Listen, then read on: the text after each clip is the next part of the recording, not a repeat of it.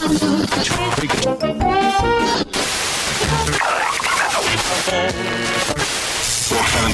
let's intercept the final bearing 222.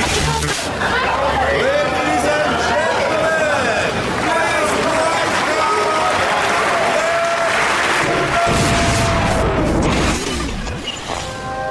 Bienvenue.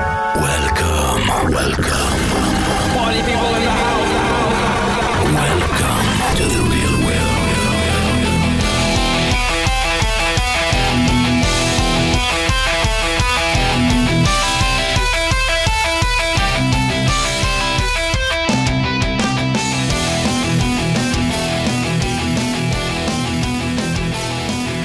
Hello, everyone. Welcome to RC Heli Nation version 2.0. This is Nick.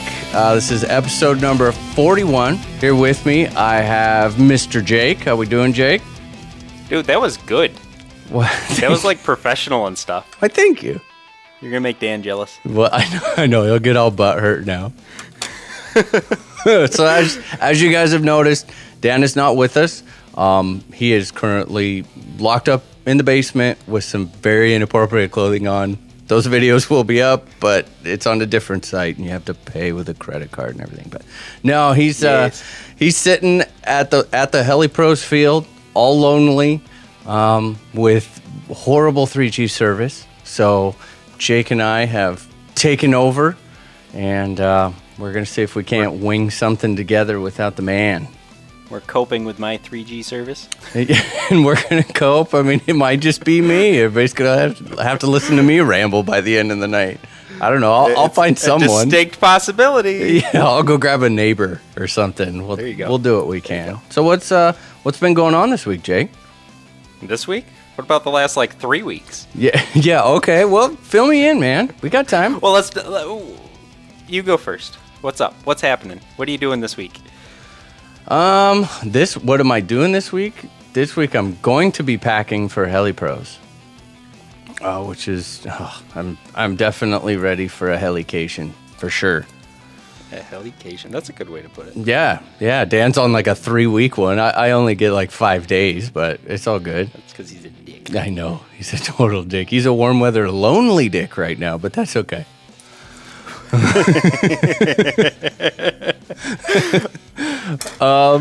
I got,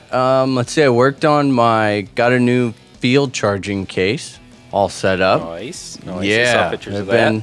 I'd had my old charging setup case, but it just wasn't quite cutting it. I had 2 HP server power supplies in there, and I had added on another iCharger, and the case itself was a little bit flimsy, so I went back, tried to recreate the wheel, and added a third one. Took a little bit of creative engineering. I was not aware that when iCharger says maximum of 36 volts on the input, they meant precisely 36 volts. They weren't joking. No, they were not joking, or a really loud, really annoying alarm will go off. And all my power supplies were set at like 12.1. Yeah, and So how'd you dial them back down? Well, so in digging in, doing a little bit of research, I found that most power supplies, if you pop the covers off, they'll have like a little potentiometer in there that you can dial and adjust. The ones that I chose do not. But they do have a couple pins on the back in that little mirage of small, teeny tiny pins that are impossible to solder. Found out that 2 of those it's kind of like it was built for the capability of voltage adjustment. They just never put a pot in. So had to travel down to Radio Shack, pick up a couple of... Pickle up a couple? Pickle up. I pickled up. Dude, that's not even right. Yeah, that's not right. Picked up a couple of potentiometers and got them all dialed in. So it's sweet, man. I can crank out 2 Genza's 5300 6S packs in 12 minutes. Nice. Yeah. So what's the point in charging them that fast? I mean, really. I don't keep a lot of flight packs, and it's sometimes... I don't either. I've only got 5, so... Oh, only have 5? You know how many I have for the Whiplash? 1. 2. 1 flight pack. Yeah, I just don't like hauling stuff around, and I don't know. I mean, with the Nitro, since I bounce back and forth, Usually Yeah, I that's just true. kind of alternate, and that gives me back to back to back to back. I mean, just completely going. Yeah, it's nice. I sized it all to the generator. That's what people are always, well, oh man, what size should I go with? What size charger, this and that. Go with your power source and go whatever your power source can handle. So generator will run at about 1600 continuous. So that's what I figured, was try and get it up close to 1600 watts on everything, and then we don't have to do it again. Nice. Yeah. I like it. So let's see. That, and then I got a big package today. A big package. This- from Dan? no. Was it from Dan? No, it was not from Dan. This was for one of our listeners, and my sponsors will probably cringe right about now, but we had one of our listeners named James contact me, and he's been flying for about a year and a half, just nitro, sport flying, just starting to get into the 3D stuff. He has ventured into his first electric helicopter, Nice. which is a Goblin. Guy went Excellent. all out. Yeah, I knew you'd like that. Excellent. And there was just a couple of the things that he wasn't quite comfortable with. When you going into electric is intimidating enough as it is, but then going in with, a freaking monster powered Goblin right off the bat, that takes some cojones. And It does. he just didn't quite feel comfortable, set up, how should I wire this and that. So after talking on the phone for a little bit, he asked if I would be willing to go ahead and just finish up the wiring portion. He's got the heli all built. Just finish up the wiring on it, get the ESCL programmed, and, take it up, do maiden flight on it, shake it out a little bit, and then we'll tune the BeastX and ship it back to him. And sometimes for those people, I know like Dan has been in this situation too, where there's no one else around you to ask. You have no one else to go to. Some people just really Yeah. learn hands-on a lot better. And like he said, he was spitting stuff back at me when I was talking to him. I'm like, you got it, man. This is it. You don't need me. He's like, yeah, but I don't have that confidence because I can't see it, what the finished product really looks like. So yeah, we're going to do that. It's all here. We've got some pulse packs, an 8FG, a Goblin, got everything that we need. So what about Jake? Jake totally disappeared, so I'm just going to keep on going. I'll talk to myself. I don't mind. I'm cool like that. Let's see. Big shout out to the guys down in Brooks, Oregon. Sorry we couldn't make it. I know they're down there having a blast, flying. It was kind of cool. I got a call from Jesse. Said he was meandering down the flight line toward the center of the area, and he's like, "Dude, I'm listening to you and Dan right now." I'm like, "Well, what do you mean? Of course, I'm talking to you on the phone, dumbass. Of course you're listening to me." He's like, "No, I'm walking down the flight line. I come up to the center there, and they're playing last week's episode over the loudspeakers there at the middle of the fun fly." Nice. Yeah, I was like, wow, that's pretty cool. We've got no one there, no one else that's a part of the nation there. Well, okay, let me take that back. We all are a part of the nation, but Yes. yeah, none of the team there, and it was really cool. So that's thanks to everyone in Brooks, Oregon. We really appreciate your support, and I hope you guys get some awesome flying in this weekend. I think I'm good. What you been up to? Well, I had a very interesting text earlier. Yeah, Yeah, it was from Dan. and He told me he hates his iPhone. whoa, really? Yeah, no kidding. Yeah, I think he really meant to say I hate autocorrect, but he said iPhone. Didn't happen if you can't prove it. Oh, I have the text. I saved it. Oh, crap. Yeah. So I don't know. What have I been doing? I've been doing a lot of flying. Yeah? I kind of opened up my flying a little bit. I've been so focused on, advancing myself and learning new maneuvers and mastering stuff that I just wasn't flying anymore. I was just practicing. So the last few times I've gone out and flown, and the last fun fly I went to, I just flew, and I flew the crap out of it. It was awesome. It was a great time. Nice. So you've got one tomorrow? Yes, I have one tomorrow. The CNY Heli Jam in Phoenix, New York. Yes, I have to specify New York because most people don't know Phoenix is in New York. I did not know that. It's like, wow, there's no love, Jake. You can go all the way to Phoenix, but you can't come to Heli Pros. That's right. I wish I could go to Heli Pros. That'd be awesome. But yeah, Yeah. no, tomorrow should be good. I believe Art Hughes is coming. I know Kyle Stacy's going to be there. I'm not sure who else, but there should be a good group of guys there. Nice. Big gabbling fest. There'll be at least 4. Minus Art. Shout out to my boy Art. Way to go, Art. Representing. With the whip-de-doo. Yeah, with the whippy do. Man, I'm going to put this in there just because I had such a sad week. I made so many just dumb. It was one of those weeks where I was just off my game. You know, That's different than any other week. I'm usually just barely hanging on, like to the tip of the tail fin. But yeah, I found a problem that was plaguing me for a week. Yeah, what was the problem? Well, so when you know, I've been flying the Whiplash for quite a while now, but a lot of my past has been with helicopters that have on the torque tubes, the bearing retainer on the torque tube is usually like a rubber material. Right, And right. you know, you feed it over it, it encapsulates the bearing, lube it up a little bit, slide it down the boom, you're good to go. Whiplash is a little bit different. It actually uses kind of a capped plastic or Delrin sleeve that has 2 machined grooves on the outside with O-rings.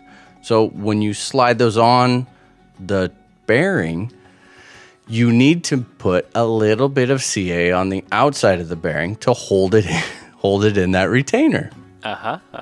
If you don't, after, well, I don't know, 38 or 39 flights, apparently they will work their way off the bearing. Now, the awesome part is this torque tube's so burly, and the way that the ends are designed, it holds it all quite straight. So until you really load the heli, you never know. I mean, it's smooth as butter still, but then when you start banging it around, you load it up, you know, the tail starts doing some weird kicking, and you get a little bit of head wobble. I'm sure the Beast X is just giving me the big middle finger. You know, there's so much vibration. Yeah, I can't work under these conditions. But yeah, so I was out there, and finally it really started making like noise. I think they were hanging on a little bit before, but then all of a sudden it was like, oh God, sounds like someone threw a can of rocks in my tail boom. And they pretty much did. Yeah, a couple bearing holders actually. So yeah, you know, hey, it is what it is. Too many late nights. I've been, burning that candle at both ends, you know. And it shows. It definitely shows. Not as young as we used to be, Jake. Speak for yourself. No, I said we on purpose, dude. Yeah, so what else is new, man? You got I saw some sort of highly lit Yes. little thingy you got there. Little thing. Yes, I have a little thingy. My wife's okay with it. Yeah, and you light it. You put LEDs on it and spin it around. Yeah, it's all about the show, man. It doesn't matter how well it works. Da-da! Yeah, so I decided that, you know, after, 2 weeks ago, I was at a fun fly, the Adirondack Heli Bash over at the Lazy 8 RC field. That was fun. And in the later hours, one of the guys pulled out a Night Fly 450, and he flew it around a little bit and hands me the controller and says, "Here, you fly." Like, oh, okay. So I took his little 450, I flew it around. I did not crash it. Nice. It actually flew nice, and until I landed, you know, I was like, well, I think it's a fly bar, but I can't really tell right at the moment. It was Oh, fly wow. bar. Yeah, it was fly bar. So, no, it was nice. So I flew that around a little bit, and I had been thinking about it anyways, so I finally just said, bag it, and I built myself a night machine. Nice. Well, okay, I didn't build one. I just kind of put lights on my 500 and called it good, but Yeah, that counts. I did some of the nice homemade blades and all that. Yeah. Have you flown it? Once. Once? Okay, well, 1 and a tenth. Wait a minute. This sounds like the beginning of my torque tube story. Kind of. So I take it out actually last night. I got everything ready finally, and I was waiting on some head parts because last weekend I tipped it over and I bent a couple things and I needed to replace them. So whatever. I ended up replacing the whole head. I got the DFC head. I'll talk about that later. I haven't flown it enough to say much about it yet, but Okay, fair enough. yeah. So I took it out last night and I decided I was going to fly it. So it was about dusk. There was still some light, so I was sure I'd be able to see what's going on before I try flying in the pitch black. Yeah. And I spool it up and I hear this. I haven't even gotten off the ground yet, and I hear this sound. And I thought I saw something come flying off, and I wasn't sure. I thought maybe one of the blades like ejected the battery or something. I don't know. So I slow it down and I look at it. I'm like, well, the lights are both on. And I start looking at it, and the heat shrink that I had put around the battery had apparently slid down the blade and tore at some point and just came off the blade and was gone. I found a bunch of little parts of it in the grass. So. Left the scene of the crash, huh? Yep, it just evaporated. It was gone. Nice. So that was the 10th of a flight, and then I came back in and I reheat shrinked it and made sure that I got over that lip on the inside edge there. Mm-hmm. Yep. And so now we're good. So I did a flight after that, and it seemed okay. Nice. It was a little bright out to enjoy the lights too much, but you could see the disc and stuff, so that was cool. Right on. Yeah. Well, anything else? Gee, I don't know. It's been a while. Yeah, I know it does. It seems like this last 3 weeks has just been such a mess. So, apologize to everyone if it's a little out of sorts, but it's we're doing what we can. It's tough when everyone's traveling. People don't realize how difficult it is. It is. It's weird. Back to that fun fly I was at. Yeah, last show or the show before, I don't remember. Dan had mentioned that they pretty much treated me like a rock star, and they kind of did. Yeah, it was really cool. I fly by myself 90% of the time. Usually I'll have a buddy or two over, and that's as much audience as I get. So I'm not exactly used to people clapping when I land. That's crazy. I was like, wait, what? Was that for me? Yeah. And the first flight I had for the day, I land, and the club president comes over, and he goes, well, you just elected yourself for the noontime demo. So nice. Yeah, there was that. We did an auto rotation contest. That was fun. I successfully bounced my 500, landed on the head button and spun around, then tipped over. That was fun. Wait a minute. Landed on the head button? Yep. Wow. Well, I bounced it, and then it landed on the head button. Oh, okay. I was like, is this a new trick? Am I going to see this in XFC next year or what? You might. Nice. Yeah, so that was pretty funny. And then after one of my other flights, there was a local paper there just doing an article, which I thought was cool because, RC stuff doesn't usually get much press or anything. So after another flight, he came over and he's like, oh, can I interview you? And I ended up in the paper, so that was cool too. Rockstar Jake. Yeah. That's sweet, man. And then afterwards, most of the people cleared out, early in the evening, so there was just a handful of us left, and the club president and vice president were there, and they were camping there, and they'd start handing me like fresh shrimp and stuff like that. I was like, hey! Now we're talking. Publicity, food, it doesn't get any better than that. No, it was a great time. It was fantastic. So yeah, I'll be going there again next year. Yeah, for sure. Maybe they'll have a big welcome Jake sign. Yeah. And the club president from the Stars Club, the Fun Fly Tomorrow, was at that show too, or that Fun Fly. And he asked me just in the passing, he's like, "So are you coming to ours in 2 weeks?" Like, yeah, I was planning on it. So yeah, we'll be there tomorrow, and that'll be fun too. Yeah, I love the fun fly. I love this season. Yes.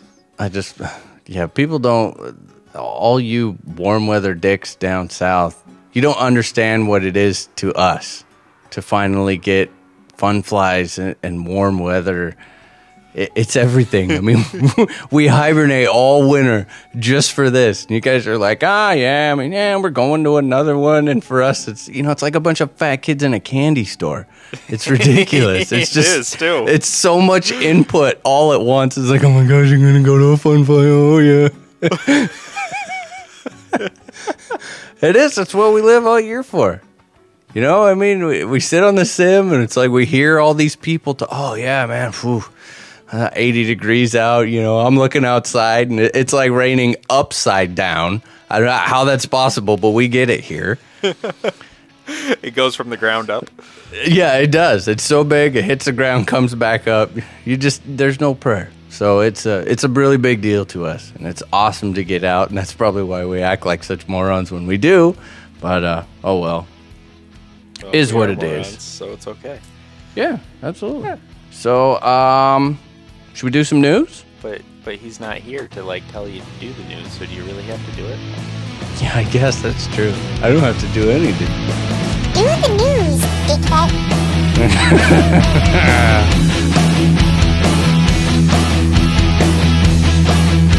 So Dan, we've been talking a lot about nitros. I'm thinking I might want to get one. Oh yeah, what are you thinking about? I was thinking about that Velocity N2. Yeah, that sounds like a pretty good helicopter. Bert's been making a lot of great changes over there. In particular, that main gear a lot of people were complaining about. They've got a new one, so I think if you take a close look at that helicopter, I think you might find a product that you really like there, man. Sweet, I'll check it out.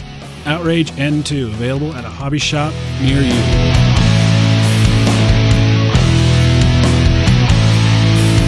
Alrighty, so MSH they've got a video out with the Proto 700 with the Brain Fly barless system on there. It's kind of been rumored, seen a couple spy photos. The one thing about this video that kind of caught me that was a little bit intriguing was the sound on it. I don't know for a fact, but it sounds like there's a whole lot of belt action going on in this because it's really quiet. Definitely does not sound like a straight cut geared heli. So it'd be really interesting to see. Protos has been kind of quiet for a while. Their fans are, man, these guys got some diehard followers that I know are really looking forward to this. So hopefully we'll start seeing some more. Nice. Congratulations. Looks like Thunder Power RC has a new team member. The elegant Lady 3D, Raquel Below. So congratulations to her. What? What are you laughing at? What's your deal? Nothing. What? No. You can't interrupt the news and then just be like, nothing. Nothing. What? It's good news. Yeah, no, go ahead. You're worthless. You have no idea. You only see a little bit of it. That's true, you do. Okay, so here's the big news. All right, you ready for this? Yeah. This is big. Yep. Cool Power. Yeah. All right? Yeah. The fuel that we all love and fly Yeah. has a new field rep on their team. Yeah? Yeah, I heard this guy's crazy. Like crazy. He's got tricks like ninja tricks. You don't even know what this guy's got. Is this the guy that he sits upside down in a chair and, yeah.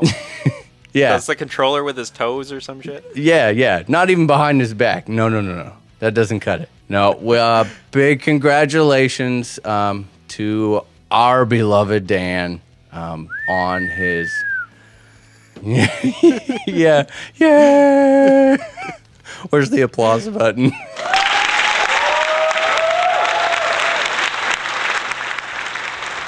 No, big congratulations to Dan for joining the Cool Power team.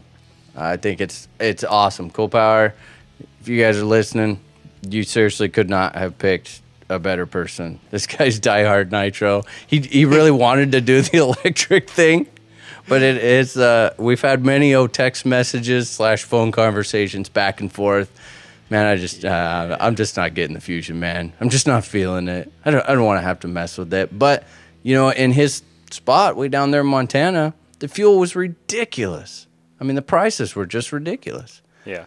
But I know that's where his heart is. Yeah, he likes him, the nitro. Yeah, I don't blame him. I like to mix it up. I like the smell of it, but I like the electric. Yeah, I know. Yeah. Electric power is hard to deny, but there's just something about that nitro that you'll never, ever, ever get. So I think he's actually, dirty bugger, I'll spill the beans on it. I think he's building a 700. Yeah? Yeah, I hope so. Like soon. Nice. A couple days, maybe, something like that. I know he was trying a new transmitter. Yep, he did. He got an 8FG. Yeah. Which I'm actually really excited to try, too. Oh, yeah, I've tried that. We're good. Yeah. So we'll see. I'm happy to be able to get my hands on one, and thanks, James, for letting me try that out before I have to bite the bullet and get one. But yeah, that's it for news. It's pretty quiet. People are out flying, which is awesome. And keep flying. Stop listening to us and go fly right now. Yeah, no kidding. Well, maybe listen to us while you're flying. Oh, no. It's legit. I mean, they're probably stuck in their office. They listen to it in their office or in the car or whatever, and then go.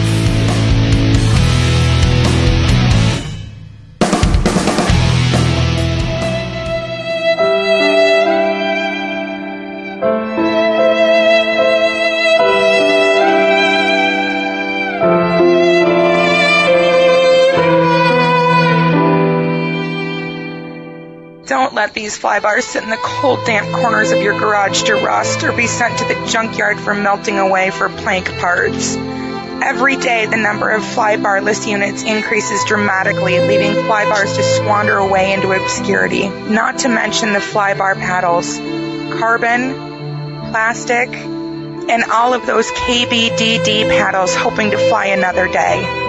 It takes a little for you to become a special friend of the Flybar. For just 75 cents a day, you could save a Flybar somewhere across the nation. As a sponsor, you could exchange photos and letters from all the happy children currently flying their Flybar helis. So come on, pick up the phone. Call 1-800-SAVE-FLYBAR. Thank you for your time and consideration. Save the Flybar now.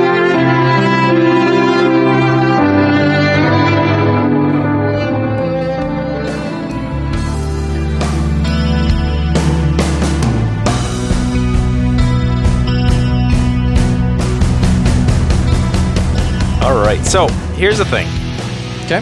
I had mentioned the whole, not being used to people clapping when I land and things like that. Yeah. And so I kind of have developed over the past year or so, just for my own personal flying, let alone when I'm in front of people, but like a pre-flight ritual that kind of chills me out and gets me in the right mindset to fly.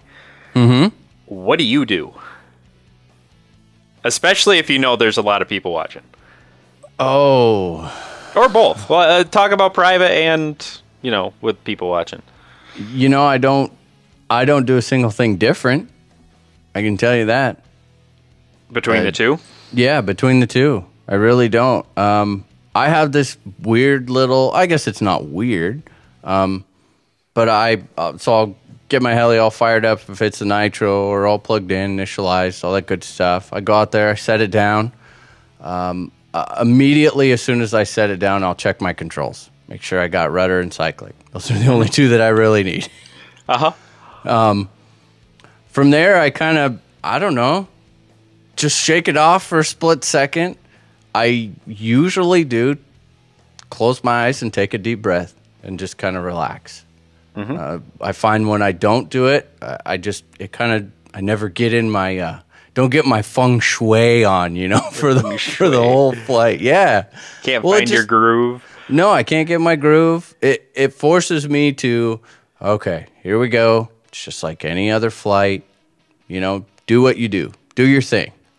I think if you taking that kind of, it allows you to forget where you're at, forget that everyone's watching, and just kind of picture in your head, hey, I'm at my home field. I'm just out here. I'm having fun. I'm going to fly, have some fun. You know, it'll give you a couple seconds to go over if you have any specific maneuvers or a routine you're doing. Just kind of detaches from that nervousness. You know, take a nice, good long exhale, open your eyes, hammer down, go for it. Hammer down. Put your foot on the skinny pedal, baby. On the skinny pedal.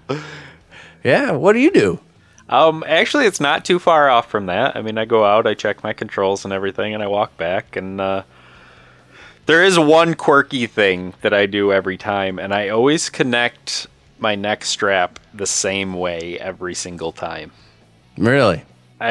Maybe it's my OCD. I mean, I'm not really OCD, but people say I am. But yeah, like you know how you have the clasp, and then you have the ring that you connect to on your transmitter. Well, depending on the transmitter, that clasp always points up or it always points left. Never down and never right. I don't know why. It's just what I do. Wow. Yeah, I don't have a reason for it. But yeah, so then I walk back and I connect my transmitter and I do the same thing. I close my eyes, I take a deep breath, I chill for, I don't know, sometimes it feels like a minute. People behind me are probably like, is he going to fly or what? He's either going to pass out or fly. You know, half the time I have to adjust my pants before I fly because you know they're going to fall down in the middle of the flight. So, little junk check, make sure everything's all where it needs to be.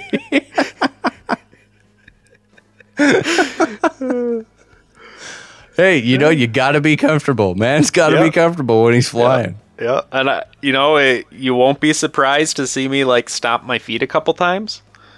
Because if I'm standing on a bump, I flatten it out. Yeah, no, I can't do that either. I have to actually be on perfectly flat ground, and I fly.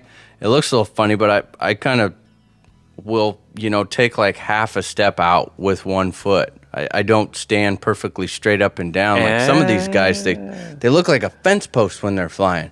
Uh-huh. Yeah, and I'll fall over if I do that. Yeah. You stand. Which foot's out? Is it always the same foot?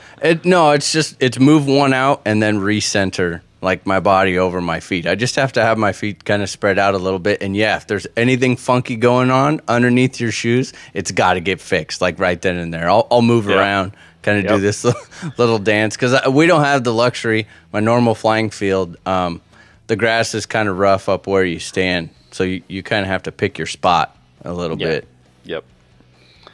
Now, do you guys have like the flying stations with the little fences and stuff? It depends on which field. If I drive out about 25 minutes away, there's the Linden Flying Club. That's a really nice club.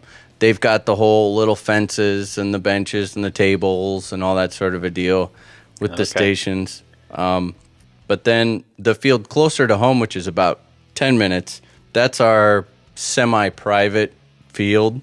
It's not an actual heli club, but pretty much everyone that flies helicopters flies there. And that, I actually myself go out and mow we just mow straight out into this field. I could do a little 30-foot long straight one lawnmower width path out there, and then I'll mow like a big 30-foot diameter circle. So that's a little bit rougher, but it works. It's a great place to fly, so I'm not going to complain. What do you have? So that's where your video's from. Yep, that's it. All right. It's a tough place to learn. Like, if the guys are learning to shoot autos, it's pretty tough. That's what I'm running into now. I actually expanded my area a little bit because I wasn't hitting it when I was doing autos, and the hay gets 3-4 feet tall, and I'm done doing autos until it's short again. So yeah, that kind of stinks. But yeah, I don't really like standing behind those little fences. Really? I don't know why, but I just feel like they're in the way. They make you claustrophobic? Maybe. I don't know. I mean, they're only waist high, but I don't know. I think that's probably kind of true. I know that like the closer field there that's, non-sanctioned, I'll be the first to admit that I stand too close to where I land. I mean, I'm not going to lie. It's just the way the field's laid out. You stand on the edge of a 30-foot circle, well, that means you're landing right in front of you, and taking off right in front of you. So I find myself, it's kind of weird, you know. I notice, speaking of rituals, that brings up a good one. When I'm gonna do, like I'll some sort of acrobatic auto, inverted, pyro flipping, whatever it is, it doesn't matter. I hate you. I'll actually step out, even when I'm at the Linden field with the little fences. I'll step over and I'll walk like 5 feet out past that flying station, and then do that, which is stupid when you think about it, because I'm autoing like straight at myself. Inverted. It's a horrible idea. It's a remedy for disaster. But because I learned out at the other field, where you landed in the circle, that's like the angles that I feel the most comfortable with. And I think it's also a safety comfort thing. I feel like if I walk farther out before I do it, then I'm farther away from the people, because I know that. Yeah, I could see that part of it. You know what I mean? And again, because of that other field, you're not that far away from everyone when you're sitting there flying. So I just kind of out of habit move out a little bit. I never even thought about that, but yeah, I do it everywhere. And then I put it right down at my feet. Now, why I can't stand 10 feet back and still land it in the same spot, I have no idea. See, now I have a problem where I can't land close to me when I do an auto. I'll do an auto. Obviously, I'm not doing anything inverted or acrobatic or any of that business, you jerk. But I come in, and the square that I initially started with was roughly 50 by 50. And, I'm standing 10, 15 feet out into that square because of the trees behind me. And I'm landing like right on the edge, if not in the tall grass beyond the square. Mm-hmm. I can't auto closer than that for some reason. I don't know what the hang up is, but when I come down, I end up, the other side of that. So I'm like 40 feet from me, no matter what. It'll get better. I remember I was down at Snohomish Field, and there was a guy down there named Sam.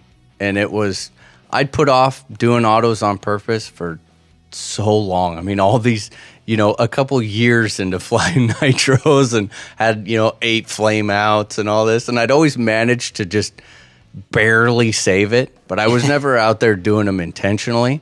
Right. And so finally I had 2 helis, and I was like, here we go. This is it. I got skids. I got a couple booms. I got some blades and some links. We're good to go. We're doing autos. And I could not get that thing within a country half mile of myself. He's like, you need to go a little higher. You need to go up a little more. Get closer, up over your head. And I'm like, I'm flying straight over my head. He said, no, you're not. You think you are, but you're not. You're not. Yep. You're not. I'm like, I am not doing this. This is not safe. This is ridiculous. This is not safe. This is absolutely ridiculous. I'm just not going to do it. So it took a long time, and finally, you know what did it? I got pissed walking. Yeah, okay. I was mad. Yeah. I kept walking out to go get it, and walking out, because it was so far out there, I couldn't even see which way it was facing to take it off again. So you started autoing on, what, a 600? Yeah, 600 Nitro.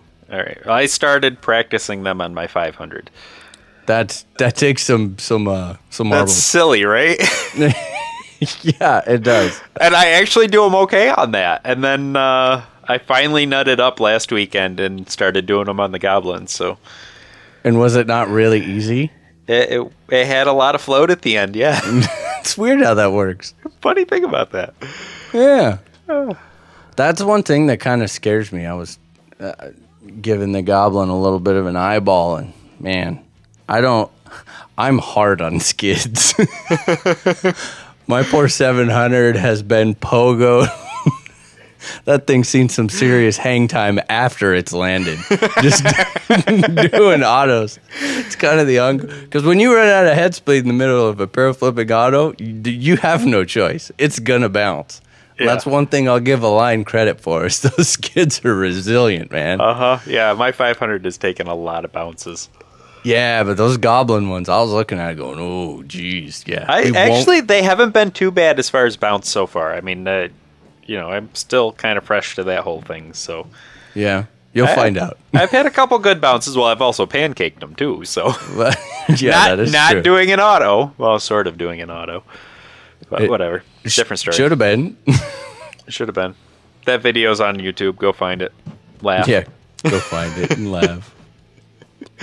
No, so it's it just took a long time. It took a long time, and then I noticed that when I was teaching a couple of the local guys, same thing. I mean, they were landing them way out there, and I'm like, nope, got to get it closer, got to get it closer, I just kept saying it over and over, and I think what we finally kind of learned was take that thing up there, get your tail get the tail set, and point it at yourself. Yep. I guarantee you that when you're learning, it's not going to come close to you. You think it is, but it's not going to. So don't think, well, I'm going to point it over here and that's going to land 10 feet in front of me. No, it's not. Point it straight at yourself and it'll still land 30 feet out. The voodoo ritual is hit yourself. Hit yourself. I've had more than a couple autos where I have ducked.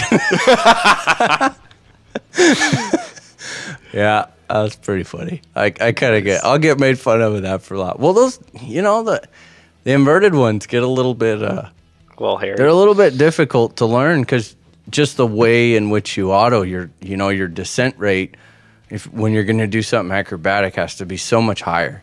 If you're just shooting a regular auto with a 700, you can float it and mess around, stick the nose down, come back up a little bit, and just kind of play with it. But doing a pair flipping auto, you have got to have that thing hauling. I mean, hauling, and then to really build that head speed at the end. And it's intimidating when you're gonna try and pop it 2 feet off the deck, 15 feet in front of you, and then you just get it a little bit high, and all of a sudden it's like, wow, that's not aiming for 15 feet in front of me. That's coming for my head. But it's all part of learning. Now, I've noticed a lot of the pros when they do autos. Somehow we got into an auto conversation here, but they come in at like 45 degrees most of the time. Like instead of coming straight from the right or straight from the left, they are out farther and they come back in towards them on like a 45. Yeah, that's usually how I do it. I think it's a little easier for visual reference. Yeah, maybe that's my issue. Is I'm trying to come in straight from the sides. I mean, I know that's how you're supposed to learn them and practice them, but yeah, that's a little tough. I just naturally do them 45. I'm not really sure why. I think it's because I'll kind of like if I'm going to do an inverted one, I'll come say off my right shoulder at 45, and then as I roll the nose up and the cyclic over to the right to get that stir going, it'll kind of pop it back up left 45. And then I'll do the pirouette and end up landing it right there. So it almost kind of makes like a little V approach as it comes in with the pop and then ends up over there. Kind of gives me that opportunity to push it back away from myself at the last minute. Nice. Yeah. Yeah. Huh. You'll get it. There'll be lots of broken parts. I did. Yeah. But it's fun, though. I mean, it's just that extra little bit to the end of your flight. You already get such an awesome feeling out of flying anyway. If you can, smear a little icing on that cake at the end, it just makes it all that much better. Yeah. Yep. All right, so back to the pre-flight rituals. Yeah, pre-flight. Pre-flight? You're making fun of me. That's what happened. Karma's a biatch. Anyways, back to the pre-flight rituals. Do you have any other ones? Anything specific you do at Fun Flies? Not just pre-flight, but just in general? Bring my starter with me. That does help. I always bring it with me because I don't like doing that walk of shame when you go up there and fire it up and then oh man, you got to walk all the way back. Yeah. No, I think that's it. It really comes down to whatever you got to do to make yourself feel comfortable. Just try and tune everyone else out. And when you get into the demo, sort of situation, and just be comfortable, and don't overthink anything. And if Yep. you got little weird things that you do, then I mean, rock You them. Rock 'em. Yeah, absolutely. I've seen some pretty goofy looking, some weird ones. People do weird little shakes, or they're out there like stretching, all getting ready. It's like, hey man, these things are hard enough to fly. I mean, they really are. Do whatever you need to do to get comfortable.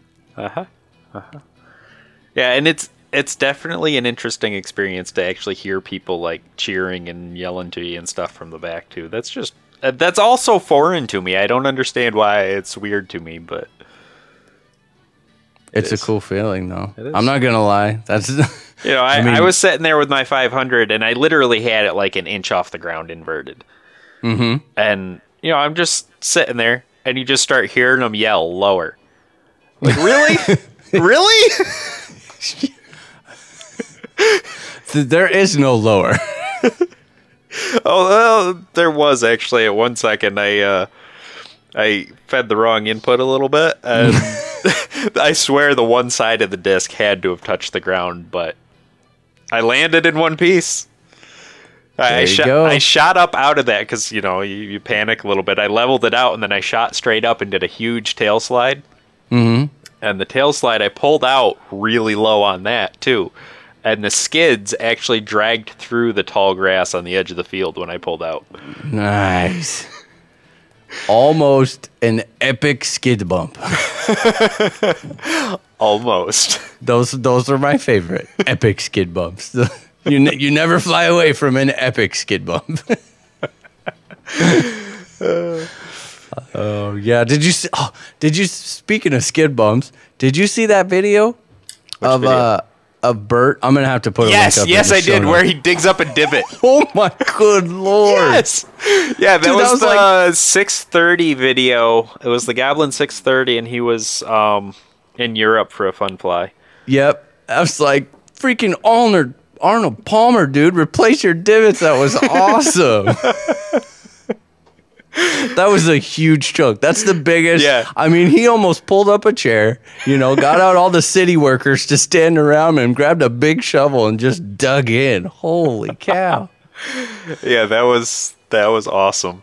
He was flying. I guess he made a comment something about, hey, that was all on, 3-4 hours of sleep. But Yep. he was he'd flying only had that a few thing. hours of sleep and a few days. It wasn't even just that night. It was a few days and only a few hours sleep. And what is it with Bert when he gets over to those Europe fun flies? You remember that last video that he did? Yeah.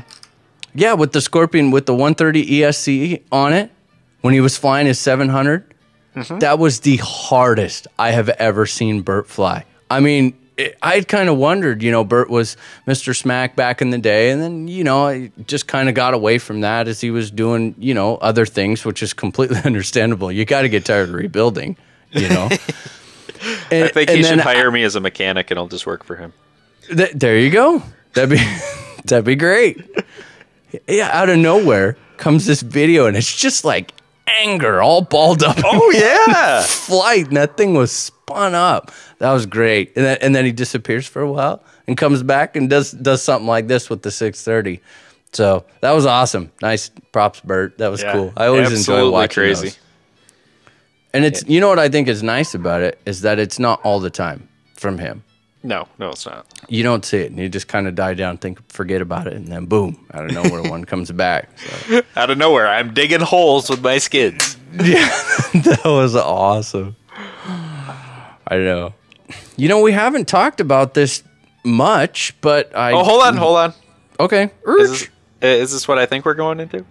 Yeah. Yeah? You sure? Okay. It can be. Are we talking about blades now?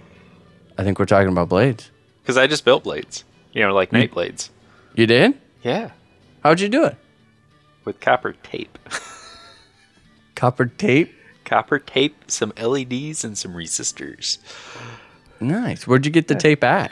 I mean, where do people purchase these items if they want to do it themselves? That's a good question. Because I live in, nowhere land. I don't actually live. You hear a voice once a week and that's it. No, I was gonna go into town and see if the craft shop had some or whatever, and then I was like, well, I'm gonna end up with some generic crap and not have quality tape. Like baskets and some flowers and some. Yeah, come home with a nice floral arrangement. Ah, man, I went for cover tape, and every time I come back, I have a floral arrangement. But yeah, so I got looking around. Most people have said that the 3M tape is the best. I didn't end up with the 3M tape. I went to a site that I go to for a lot of my electronics projects, like when I built that rover that I have on my website, that thing. Mm-hmm. And I got looking around there, and they actually had copper tape. Nice. And I read the reviews on it, and they're like, this stuff's stupid sticky. So I was like, all right, I'll try it and see how it does. And well, so far so good. I spent a head speed of 2850 on my 500. So, wow. Yeah. So far so good. Awesome. Yep. And then how, like the LEDs, where do you get the LEDs from? Not gonna lie, I got mine from Hobby King.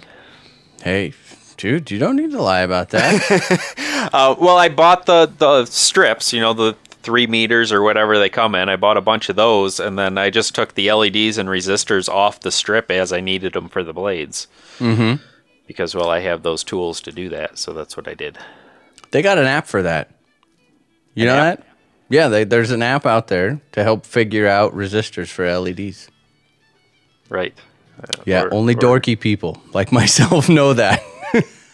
Or even dorkier people like myself that actually just do the math. Yeah. I'm not gonna do that. I don't have time for that. Or just off the top of my head, know that a random LED needs approximately 330 ohms worth of resistance.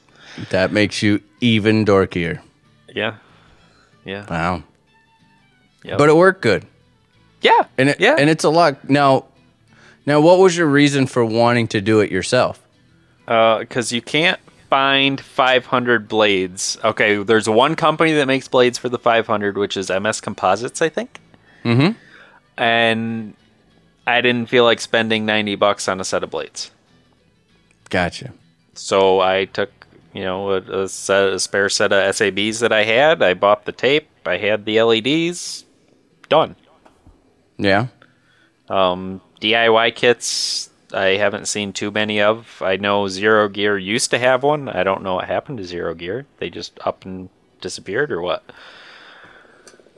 Yeah, Perfect Regulators has one. They're kind of right in the middle of a revision, coming out with a V2, some different colors. It's a great kit, but yeah, so that one's not, kind of waiting to get that one all dialed in and finished up. But now, you're right, there isn't much.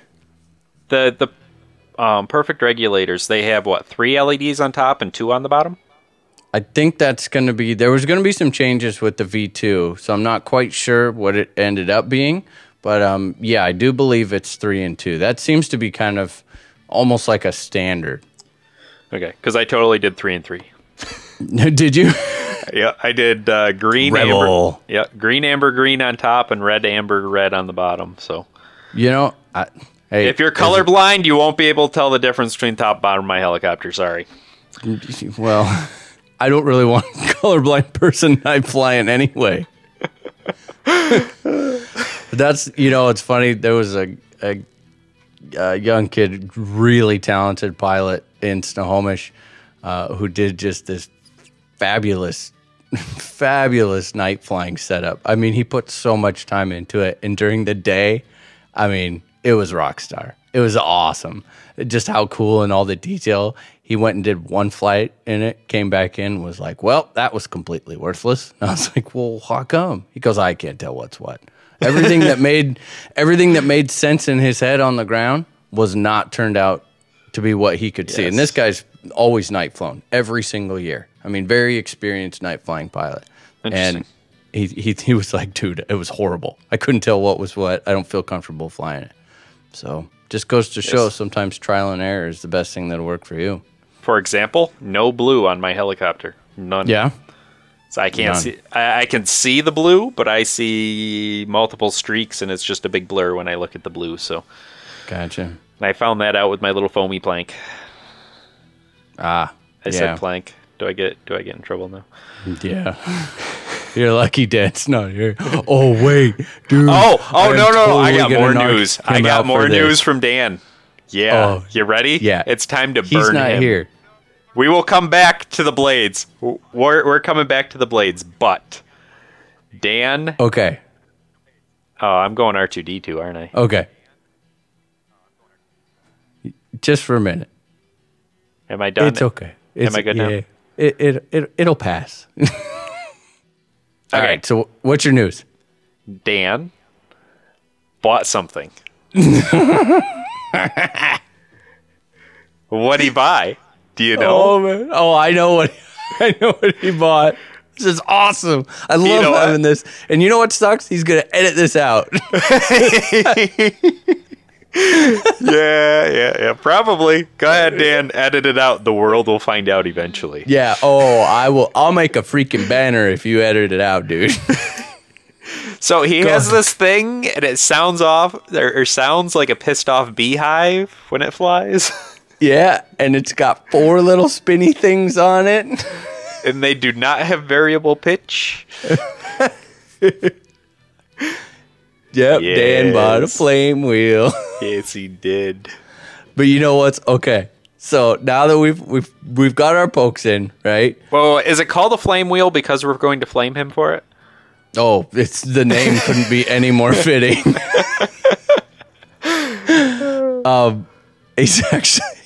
He got it, put it all together, and then realized he didn't want one, and now he's gonna sell it.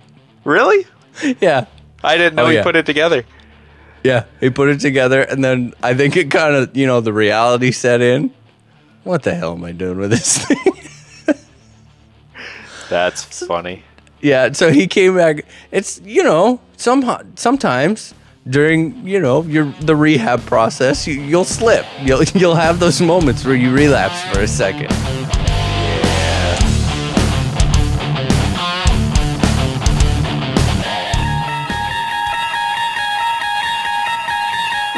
Somewhere on the other side of town lies a helicopter, broken, bent, and clinging to life. How it got there is a mystery. Was it a lockout or just dumb thumbs? One thing we do know, though, is the only chance it has for the right parts to bring it back to life, helipros.com.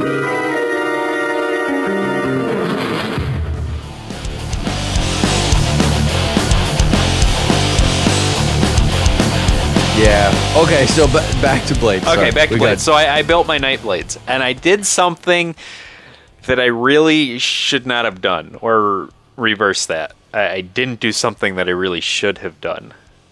Okay. I did not balance them when I was done. Ooh. I didn't check the span wise. I didn't check any CG. I just put them on the helicopter and said if it doesn't vibrate, close a damn enough. Bolt and go. Pretty much. How'd it work? No vibrations. Really? Because I'm OCD when I build things, so like everything was exactly the same length. I measured out exactly where every LED would go. I didn't wing anything, so Okay. yeah. But Yep. for those who are, make sure you do it. Yep. Definitely. So, I mean, on the subject of blades, do you have, and we'll get to brands, I think we'll get to brands in a second, but do you have a preference for what style of blade that you prefer? Define style. I mean, they're all. Let's go for, well, I kind of lump them into, okay, well, first let's start with narrow cord or wide cord. How about that? I don't think I've actually ever flown a wide cord. But you know Really? what my favorite is? Flat bottom woodies. Flat bottom woodies. Really? Yeah, man, they're great for going upside down and stuff. Oh, I'm sure they fly awesome. Give a little more, a little more, a little more. Come on, come on, come on, come on. Go back up. Yeah.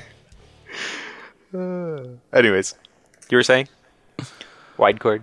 Yeah, wide chord. Wide chord. Now, aren't you're flying the SABs on the Goblin, right? Correct.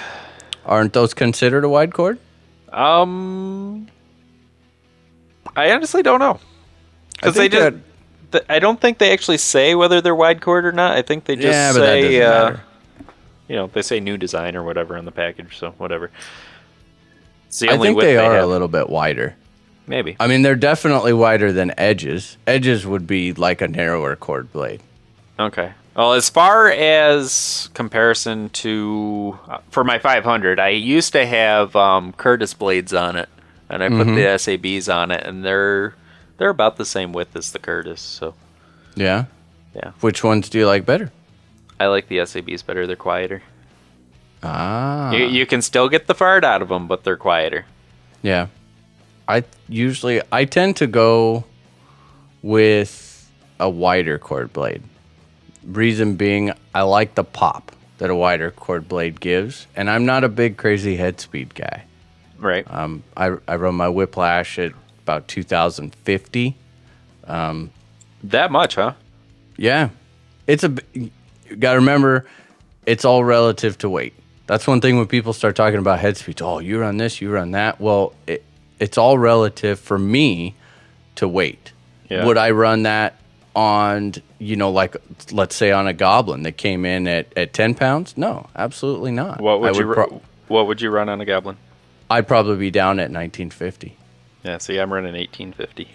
Yeah, I would be down a lot lower. I mean, Now, whatever felt comfortable. I do not get mixed up in numbers. I don't get mixed up in anything. I just dial it up to where it feels comfortable. I can still get the pop out of it that I want, but the control is still there. The precision's still there. Yep. Yeah. Well, part of the reason why I'm doing it is because I'm still learning a lot, and I talked to a couple people, and I figured it'd probably be best for me. I get a longer flight time. I get 8+ minutes out of a flight on that right now. Yeah, that's where it's at. And I'm learning a lot more collective management too. Mm-hmm. I can actually TikTok the thing at 1850. Yeah. And it's no problem. And then when I do turn the head speed up, my TikToks are really crisp. It's nice. Yeah, they look really cool then. Yeah, that whole trend of the high head speed thing is just not. I just don't care for it. Maybe I think that is why I like the wider chord style blades, because I can still get that pop if I want to work on, bunny hops or TikToks or something, where I really want some crispness on the collective. When you pop it, you don't have to run such a high head speed on it. And coming from a background, starting out with nitros, I liked having that big amount of pop, but you can't go up with the head speed. You're stuck with what you're stuck at. So I just made the decision that, okay, I like a lot of pop out of it, but I'm just going to have to really work on my collective management. And they'll talk back. If you dig into it too hard with a wider chord blade, they do talk. Yeah. Them kind of like Dan and his 45 degrees of pitch. Yeah, exactly. I wouldn't have made. You could have put toothpicks on there and it would have balked with that much. But yeah, I mean, the guys that like the higher head speeds, the narrower chord blade, it definitely does not. They don't bog as much. They recover a little bit quicker. So if you do manage to get them bogged, the recovery time is really fast on them. But they again with autos, my favorites have the three favorite blades that I've flown have been the regular Radix blades. I didn't care for the flybarless ones. The first version, they were just too heavy. Super stable. Oh, man, they were super stable. Tracked amazing, but just too heavy for my style. So the regular Radix, the Mavericks, I really like the new Mavericks. I never liked the original ones, but the flybarless blades now seem to fly very similar to the Radix for me. So I really enjoy flying those. And the rail blades, I definitely like flying the rail blades. They're creepy quiet though, which is a little weird. I'm not saying it's a bad thing, but they're just really quiet. I was under the impression that it's all flying style, but from what I understood, talking to some people that had tried them, they said they felt a little mushy. They track really well, but they feel a little mushy. Yeah, and I've heard that. The only ones that I got to fly were was on my N5C at the time, and they were very resistant to bogging, and they recovered very fast, which when you're flying a 50 size nitro, that's awesome. Yeah. Any blade that can do that is like your next best friend. So I really liked them there. Yet they seem to they auto really well. So I enjoyed them there, but I never, to be fair, I never got to go out and do any back-to-back on a real consistent, powerful machine, to see if I could see the difference. What's with the funky tip?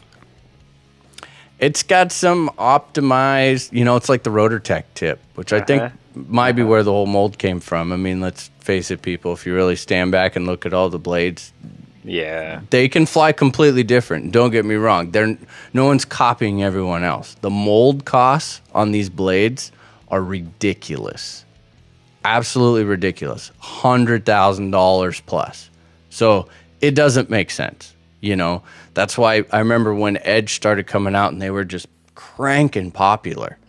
Everybody was pitching like you wouldn't believe. When are these going to be back in stock? When are these going to be back in stock? I remember talking to the guys at Red Heli, and they're like, dude, you can make one set of blades per mold per day. Yeah. And I went, wow, okay, never mind. I'll back off a little bit. So it doesn't surprise me. And it's not a bad thing. It's not kind of like a clone thing. I mean, if the mold's there, the outer shape's one thing. What you do with the inside, as far as, where the weighting is at, is it out towards the tip, leading edge, trailing edge?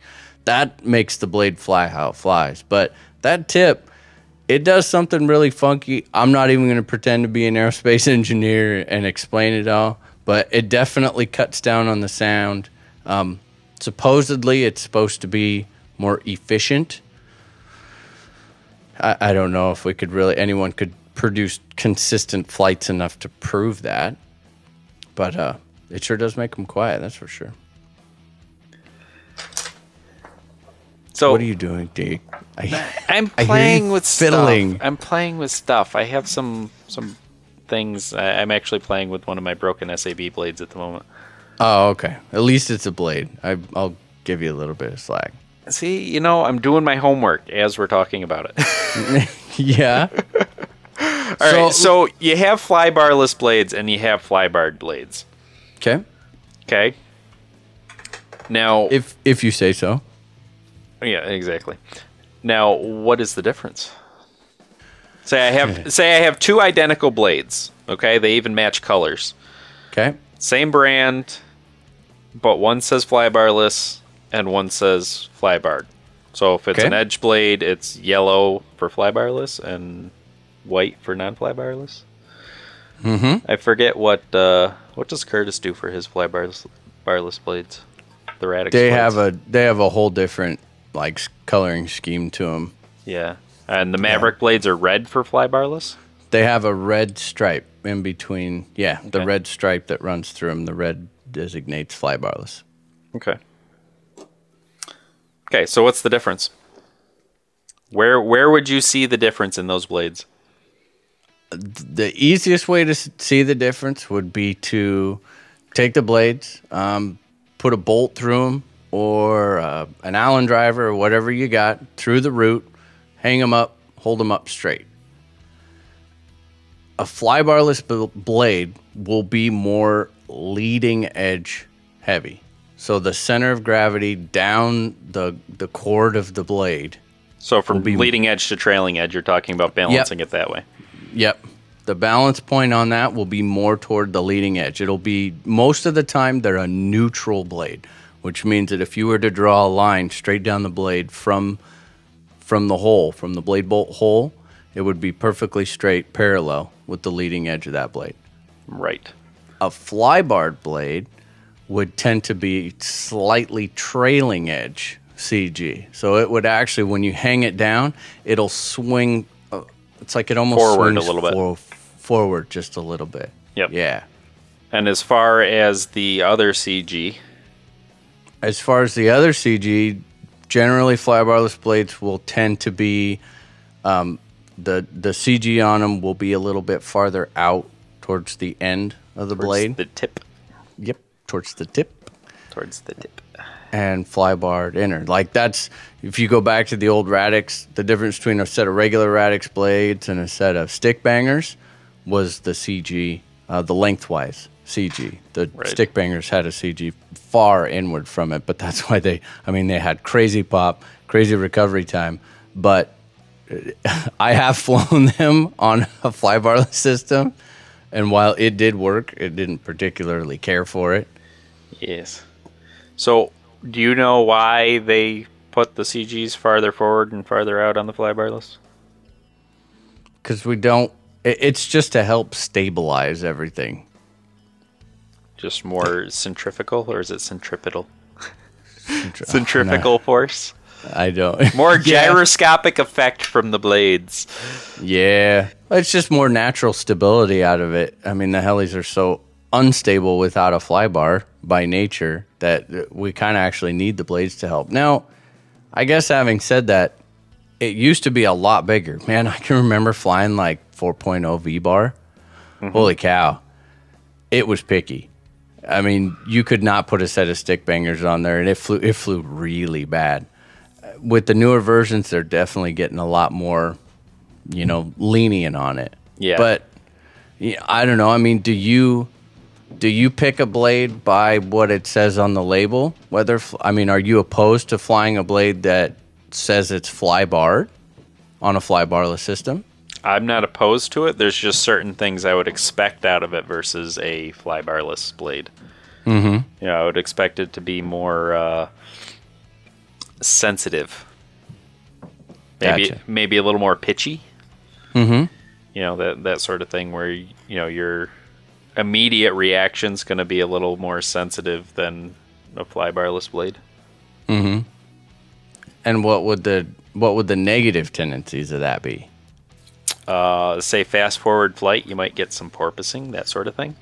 Yeah, just won't quite lock in as well. Yes. Yeah, I'm not opposed to it at all. I mean, I love the way the regular Radix flew. I mean, they were great fly-barred blades on a fly-barless system. I actually know a lot of people that still fly it. But other ones, I didn't care for the way the edges flew. The fly-barred edges, I didn't care for the way that they flew. Yeah. So just don't get caught up in the name. No. Fly what works for you. I mean, Matthew, you remember Matthew. He was on a couple times. He hangs out with Dieter and all that. Yeah. He was talking to me a few days ago because he kind of messed up his fusion a little bit and needed blades.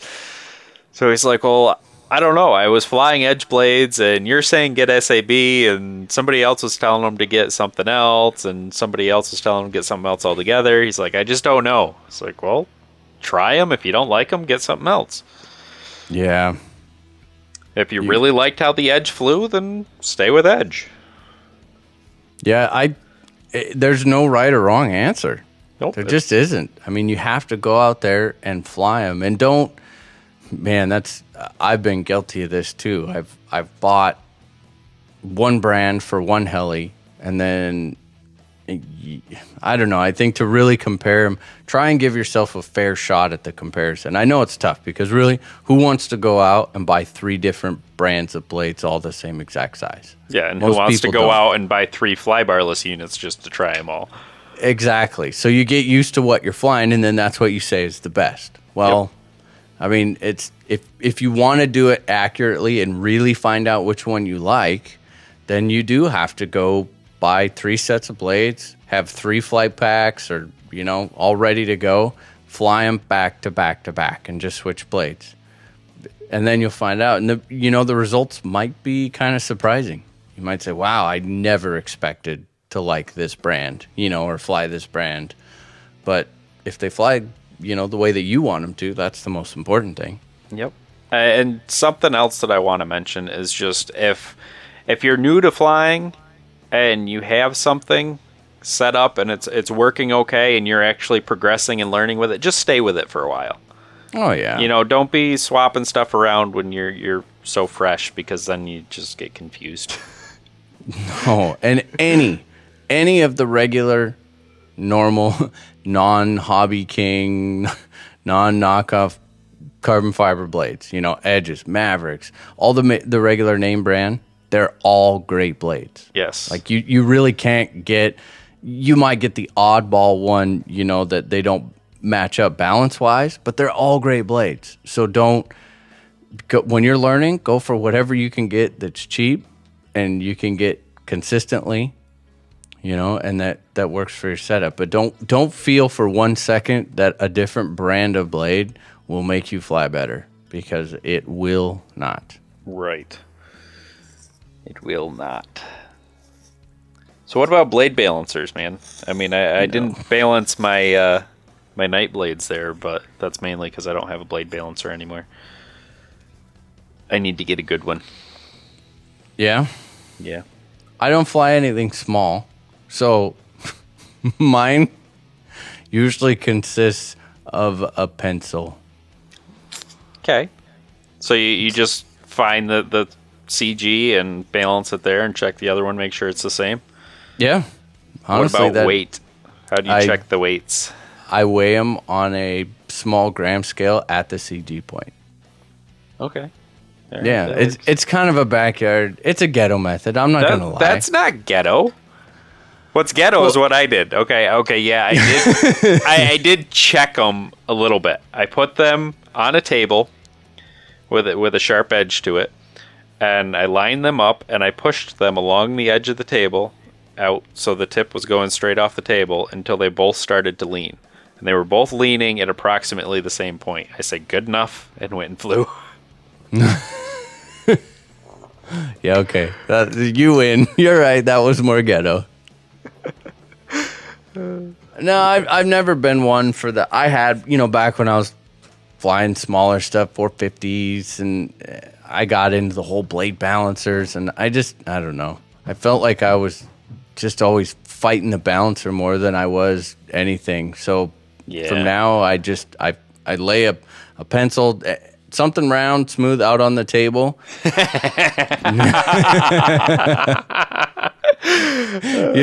Yours is too crooked. It wouldn't work. Hey now. It has to be. You weren't at least supposed to tell anybody. The length of the cord of the blade, Jake.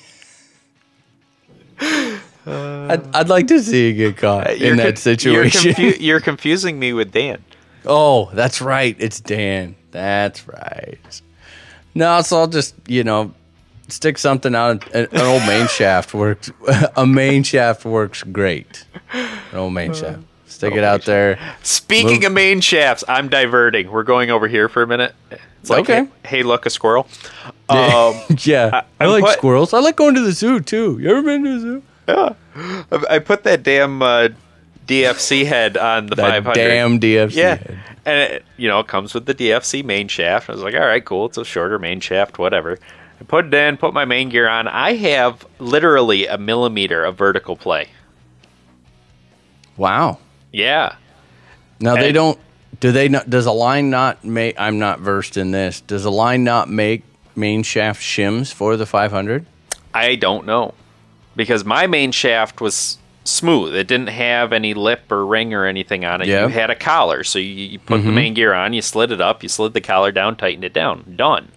Yeah. Well, this has a lip on it, so you can't use that collar. Oh, I was mad. Oh, I'm sure you were. So I start looking around. I'm looking around. I find my flybarred head from last summer, and I take one of the brass spacers from between the blade grip and the head. I take that out. I drill it out to the right diameter, and I start sanding it down to the thickness I need. I made my own. Yeah, there you go. Damn you. I was so mad. I wonder if they do make shims. I'm sure they do, but... Yeah, but you didn't have any? Why didn't they include them in the kit? That's a good point. It's a DFC conversion kit. Why is it not in there? How is your 500 one of the a lot older ones? No, it's an ESP. Oh, okay. Yeah, I got nothing then. Yeah. I don't know. All right, so back to it. Where were we? I don't know. All right, we're ripping on Dan for balancing his blades on his penis. Oh yeah, that's it. Yeah, so no, I'll balance them out lengthwise. Find the CG point. Mark it with a Sharpie or whatever. Check the other blade. I'll put them up next to each other to make sure they're close. And if they're close, then I just put them right on that CG point on a little electronic, fine, smaller gram scale. And measure the weight. Yeah, most of the time. I'll make a confession. Half the time, I don't even do that. I pull them out of the box and fly them. Yeah. But yeah. That's, I'm not going to say that's the right thing to do, but I think it's very rarely do I have an issue on the larger helis. Smaller helis, yes, it can, any little difference can be huge. Yes. Well, when you're spinning 4,500 RPM. Yeah, exactly. Yeah. I think that's it, man. You think that's it? Yeah, I got nothing else. I'm kind of on vacation mode in my brain anyway. Yeah, well, here's my thing. Okay. It's currently 11:38. And I have to get up at about 6 a.m. to go to a fun fly. Nice. Yeah. That's all right. I think we should leave no outro, and Dan should do it. Dan should do the outro? It's the outro is going to consist of, you guys are freaking assholes. You guys are such dickheads. You guys suck. So, if I wanted to get in touch with Dan, how would I do that? Easiest way would probably be just to send an email to dan@rchelination.com, or you can get in touch with him on the forums as Dan K. Reed. Yes, and he is on every freaking. So how would we get in touch with you, Jake? Well, I like a little massage oil and wrong kind of touching. Yeah, I just threw up in my mouth a little bit. A little bit. Yeah. Just email me, jake@rchelination.com, or catch me on the site Instant Messenger. I'm often bored working on databases at work, which is my current project, and God, is it tedious. So please IM me, distract me from the monotony. Anything. And if you want to get in touch with me, you can email me at nick@rchelination.com, or I am NWMTech on all the forums. And hope you guys enjoyed listening to this show as much as we enjoyed making it. Jake, send us off.